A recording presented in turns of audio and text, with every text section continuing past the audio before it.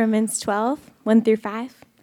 I appeal to you, therefore, brothers, by the mercies of God, to present your bodies as a living sacrifice, holy and acceptable to God, which is your spiritual worship.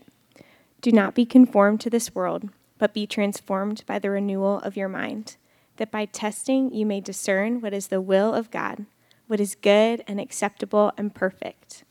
For by the grace given to me, I say to everyone among you, not to think of himself more highly than he ought to think, but to think with sober judgment, each according to the measure of faith that God has assigned. For as in one body we have many members, and the members do not all have the same function, so we, though many, are one body in Christ, and individually members one of another. Romans 12, 14 through 18. Bless those who persecute you, bless and do not curse them. Rejoice with those who rejoice, weep with those who weep. Live in harmony with one another. Do not be haughty, but associate with the lowly. Never be wise in your own sight. Repay no one evil for evil, but give thought to do what is honorable in the sight of all.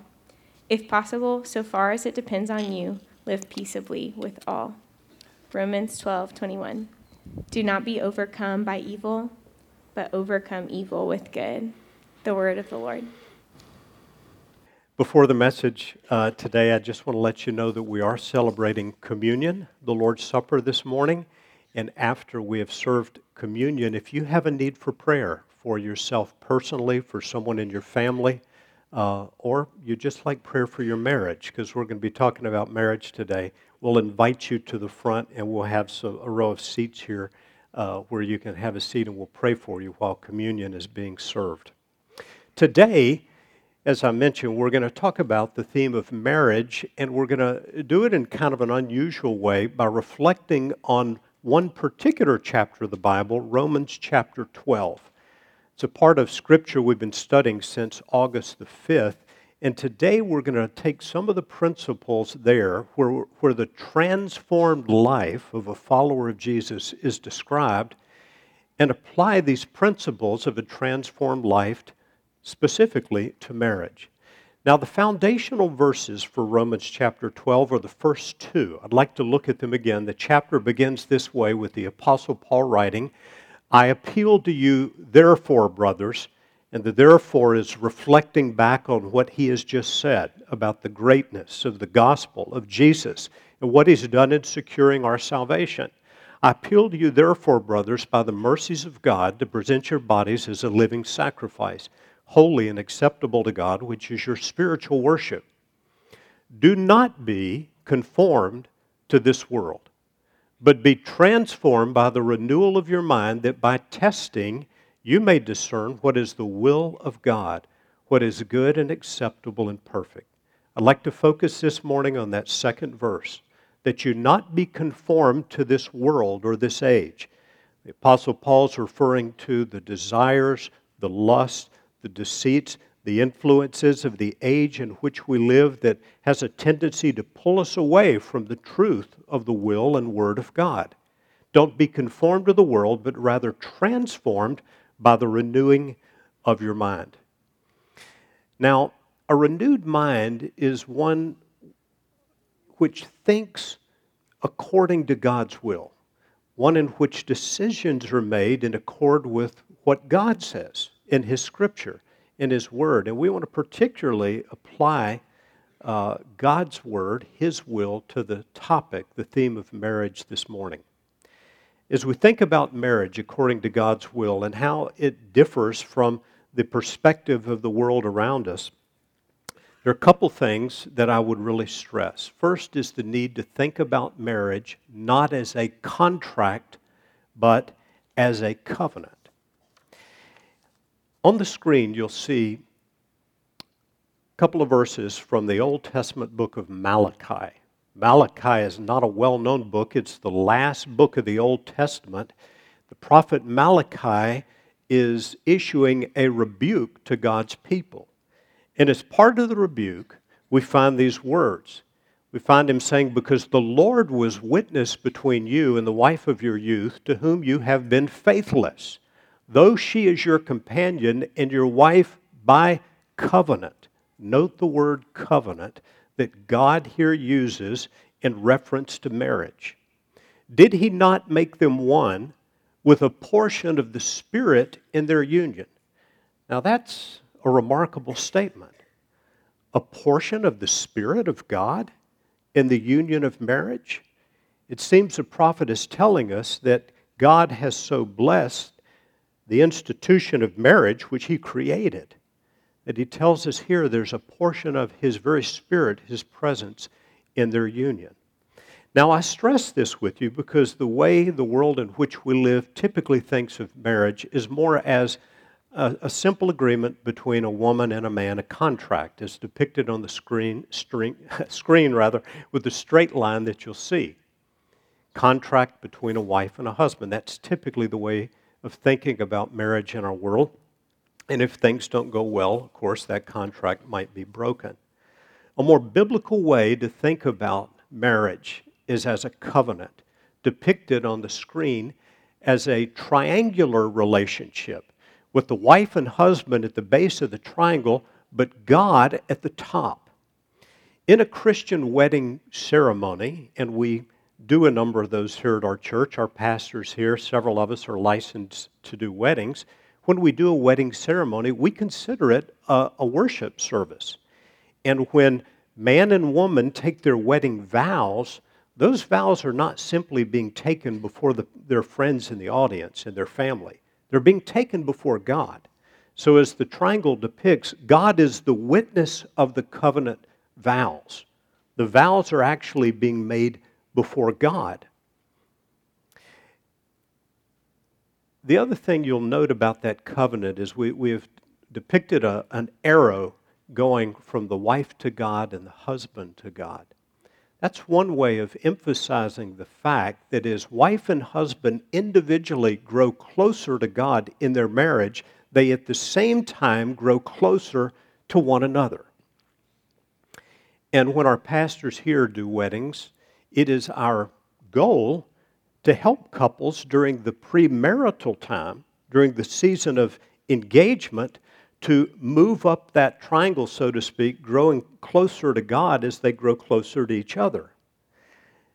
When a couple calls one of our pastors and says, would you be willing to do our wedding? And it might be any one of David or Sonny or Andrew or Brian or myself, Wes. Typically, we'll have a meeting with them, and then a period of preparation begins. They'll do an online premarital assessment. But one of the things we want to help them do in those 3-4 months before marriage is to grow spiritually together, to study Scripture together, and to pray together. Many married couples simply don't pray together outside of meals. I want to read to you a quote from Brad Wilcox, who is a professor at the University of Virginia, professor of sociology, regarding a new book he's written. He writes, "We find that probably the most powerful predictor of a happy marriage on the religious side of things is when a couple prays together outside of just grace at meals." And so during the premarital time, we try to help couples learn to pray together. Now, because we focus on spiritual growth in the time before marriage, we often ask something of couples here that many consider very extreme. If they're living together, not married, we typically ask them to move apart before the wedding. That may be for 3 months, for 4 months. People may think that's very extreme in our world today because it's so commonly accepted to live together before you get married. But we believe, because we're trying to help couples grow toward God together, learning to pray, learning to study Scripture, that it's not consistent with that goal to be clearly violating His will in some other area. And I just want you to know why we take that particular position. But it's our goal in marriage here to provide the strongest possible spiritual foundation for couples that are entering this covenant agreement, and that they understand it as a covenant being made before God.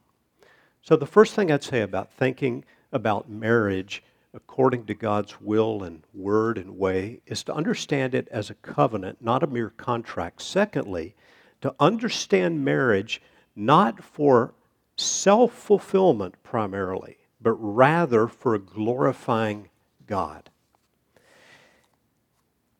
I recently finished a book called Good Faith. It was written by David Kinnaman and Gabe Lyons. David Kinnaman is the president of the Barna Research Group, and they do broad surveys of the thinking of American adults, particularly around religious matters. And in their new book, released in 2016, they compiled research about what U.S. adults are thinking about things related to morality. And on the screen, you will see 6 principles that they define as the morality of self-fulfillment, the way most adults in the United States today think about life. The first principle of this morality of self-fulfillment is simply this: to find yourself, look within yourself. 91% of U.S. adults agreed with that statement. The second one, people should not criticize someone else's life choices. 89% of U.S. adults agreed with that. Thirdly, to be fulfilled in life, pursue the things you desire most. 86% agreed with that. Fourth, enjoying yourself is the highest goal of life. 84% agreed with that statement. People can believe whatever they want as long as those beliefs don't affect society. 79% agreed with that. And then finally, any kind of sexual expression between 2 consenting adults is fine. 69% of the adults in the United States of America surveyed agreed with that. Now, in contrast to this, the authors of the book, Good Faith, Kinnaman and Lyons, because they're Christians, they suggest 6 principles of God's moral order. And they suggest this is the way we should think if we're not to be conformed to this world, but we're to live according to God's will.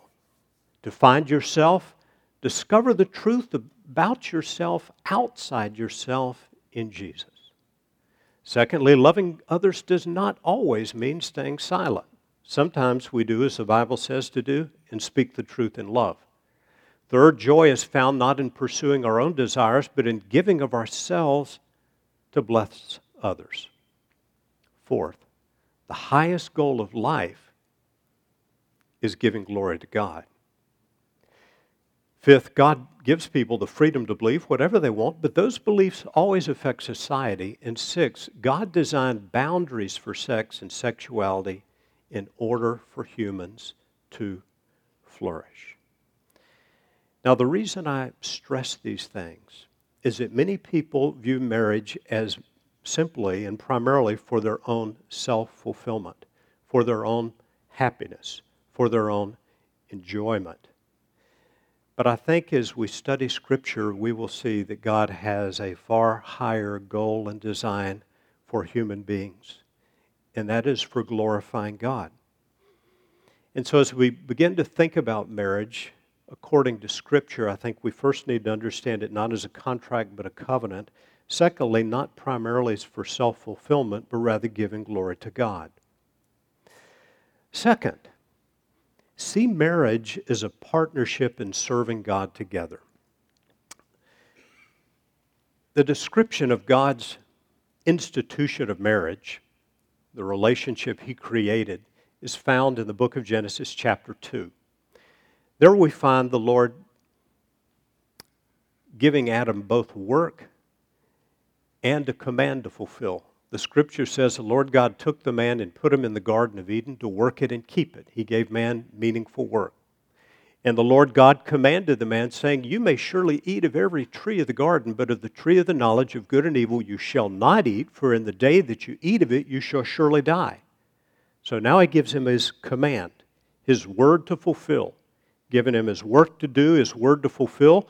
And then the Lord God said, "It is not good that the man should be alone. I will make him a helper fit for him." So God gives him work to do, His word to fulfill, and a helper to help him in doing His work and fulfilling His word. Now, we should not understand the word helper here as in any way meaning inferior. If we're going to say that, we have trouble in the New Testament when Jesus refers to the Holy Spirit as our helper. The point is simply that man and woman were called together to help one another do God's work, fulfill God's word. Right after these verses in Genesis 2:24, we find the foundational verse on marriage in the Bible. It says, "Therefore a man shall leave his father and mother and be united to his wife, and the two shall become one flesh." One relationship, one union, complementary, different gifts and roles. Now, how does this relate to what we've been studying all last month in the book of Romans? In Romans chapter 12, we saw the Apostle Paul teaching similarly about the church when he writes, "For by the grace given to me, I say to everyone among you, not to think of himself more highly than he ought to think, but to think with sober judgment, each according to the measure of faith that God has assigned. For as in one body we have many members, and the members do not all have the same function, so we, though many, are one body in Christ, and individually members of one another." Do you hear what the Apostle Paul is saying? He's saying, just like the human body has different parts that work together as a unified whole, so is the body of Christ, the church. This morning, as we come together as a church at River Oaks, we bring all different types of God-given gifts. And when we use those in service to others and the world beyond us, we are most effective. The same principle, I believe, can be rightly applied to marriage. When we understand that if God brings a couple together, He has brought that couple together because He knows that the two together can serve God more effectively than the two apart. I remember moving to Winston-Salem as a single after college, and I was single until Beth and I married at age 28. So in those years between 21 and 28, I was wondering if God was going to give me a wife or if I was called to be single. And I can remember praying fairly reluctantly, "Lord, if you want me if I can serve you more effectively as a single, that's what I'll do. But if the two of us together can serve you more effectively than the two apart, bring us together." And that's what He did. By the way, as a little aside for those who are single, I'll say this. The Bible holds singleness in high regard and considers it in many ways a special calling and a gifting from God, because the Apostle Paul writes in 1 Corinthians chapter 7 that when you're single, you can attend upon the Lord without distraction. And so we need to consider that when we think about singleness. But as we reflect upon marriage, one of the most helpful things I think we can do for those of us who are married is to consider the gifts that your spouse brings to the marriage that you don't have. For example, for me, my wife Beth is technologically brilliant. I mean, she was a computer programmer, a systems analyst at the former Wachovia Bank, today Wells Fargo, and she knows everything technological, so she can program everything in our house. She thinks about technology like a 20-year-old. Me, on the other hand, I cannot change my watch next month when daylight savings time starts. So she does everything technological. When you appreciate some of the differences, and differences can make marriage challenging, but we learn to appreciate them as complementary, as bringing strength into a relationship, it can be a great help. Thirdly, be prepared for the challenges of marriage. And yes, I do mean challenges. If you're single, I would tell you to enter marriage with your eyes wide open. It's not easy. It's challenging. It takes work. Have you ever heard the definition of a husband? A husband is someone who stands by you in problems you would not have if you had not married him. Yeah, there are indeed going to be problems and challenges in marriage. But on a serious note, I want to urge you to think about something. What if God's plan for marriage is not to maximize our happiness, but to maximize our growth in likeness to Jesus Christ? What if His goal is not primarily our enjoyment, our self-fulfillment, but primarily our growth in Christ-likeness? For growth in Christ-likeness to occur, there must be challenges. For us to learn how to forgive, someone has to do something to us for which we need to forgive. For us to learn to love the difficult people to love, there's got to be hard to love people around us. And as we take these principles of Romans chapter 12, which really lay out the picture of a life that has been transformed by thinking God's way, and as we apply these to marriages, I think they can paint a picture of how our marriages can better reflect the glory of God. Be prepared for the challenges of marriage by a commitment to unconditional love. Unconditional love is love that's not conditioned on the person who we love. The person may not be as lovable as we'd like them to be.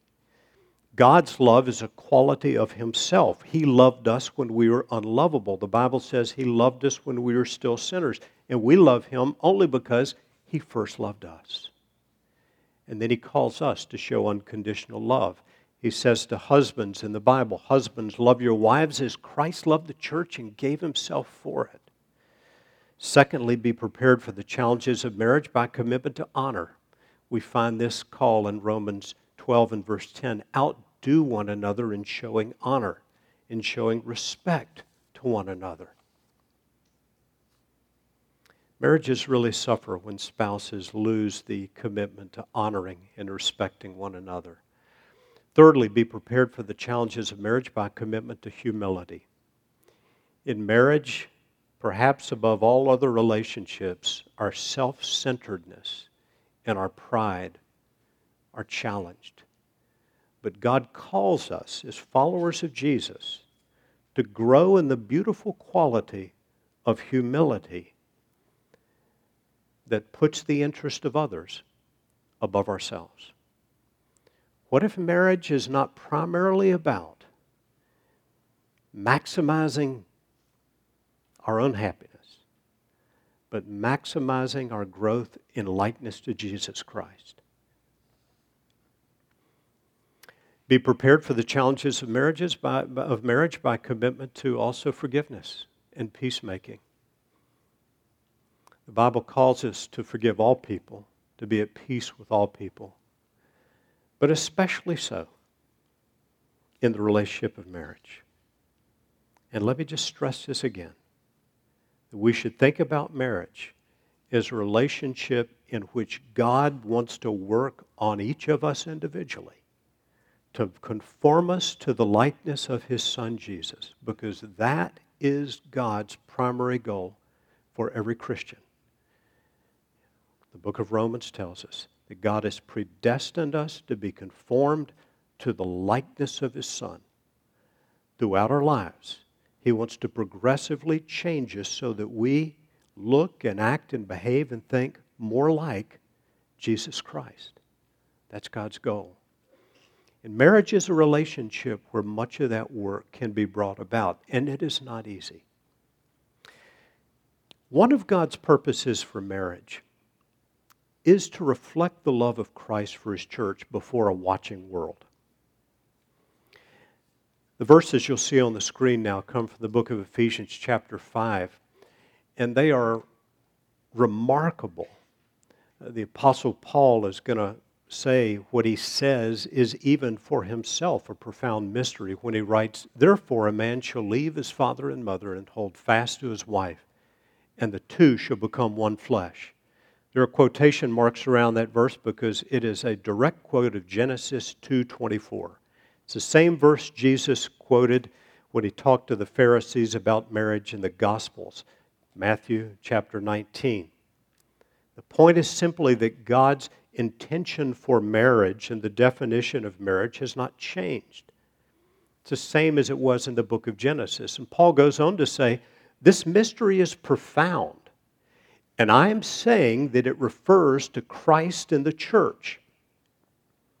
I don't really understand what this means except to say it seems to be saying that a Christian marriage is supposed to be a reflection of the love of Christ for the church, where we continue to love one another through the challenges we face, the challenges with money and finances, the challenges with health, the challenges that may arise with children.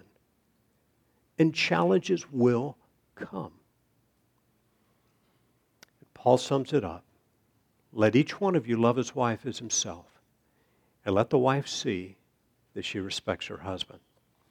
That last verse has given rise to a book that I'd like to recommend to you. You'll see it on the screen. Pastor Sonny Flowers on our staff tells me that it's one he uses most often. Love and Respect in Marriage.